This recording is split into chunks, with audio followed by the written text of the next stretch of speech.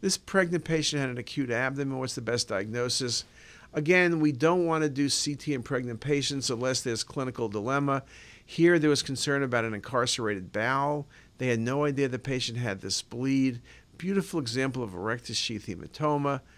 There was no incarcerated hernia, there was no SBO, and there was no appendicitis. Just a beautiful case. And you can see I could not find active bleeding, but the bleed is recent with the blood fluid levels so nicely defined.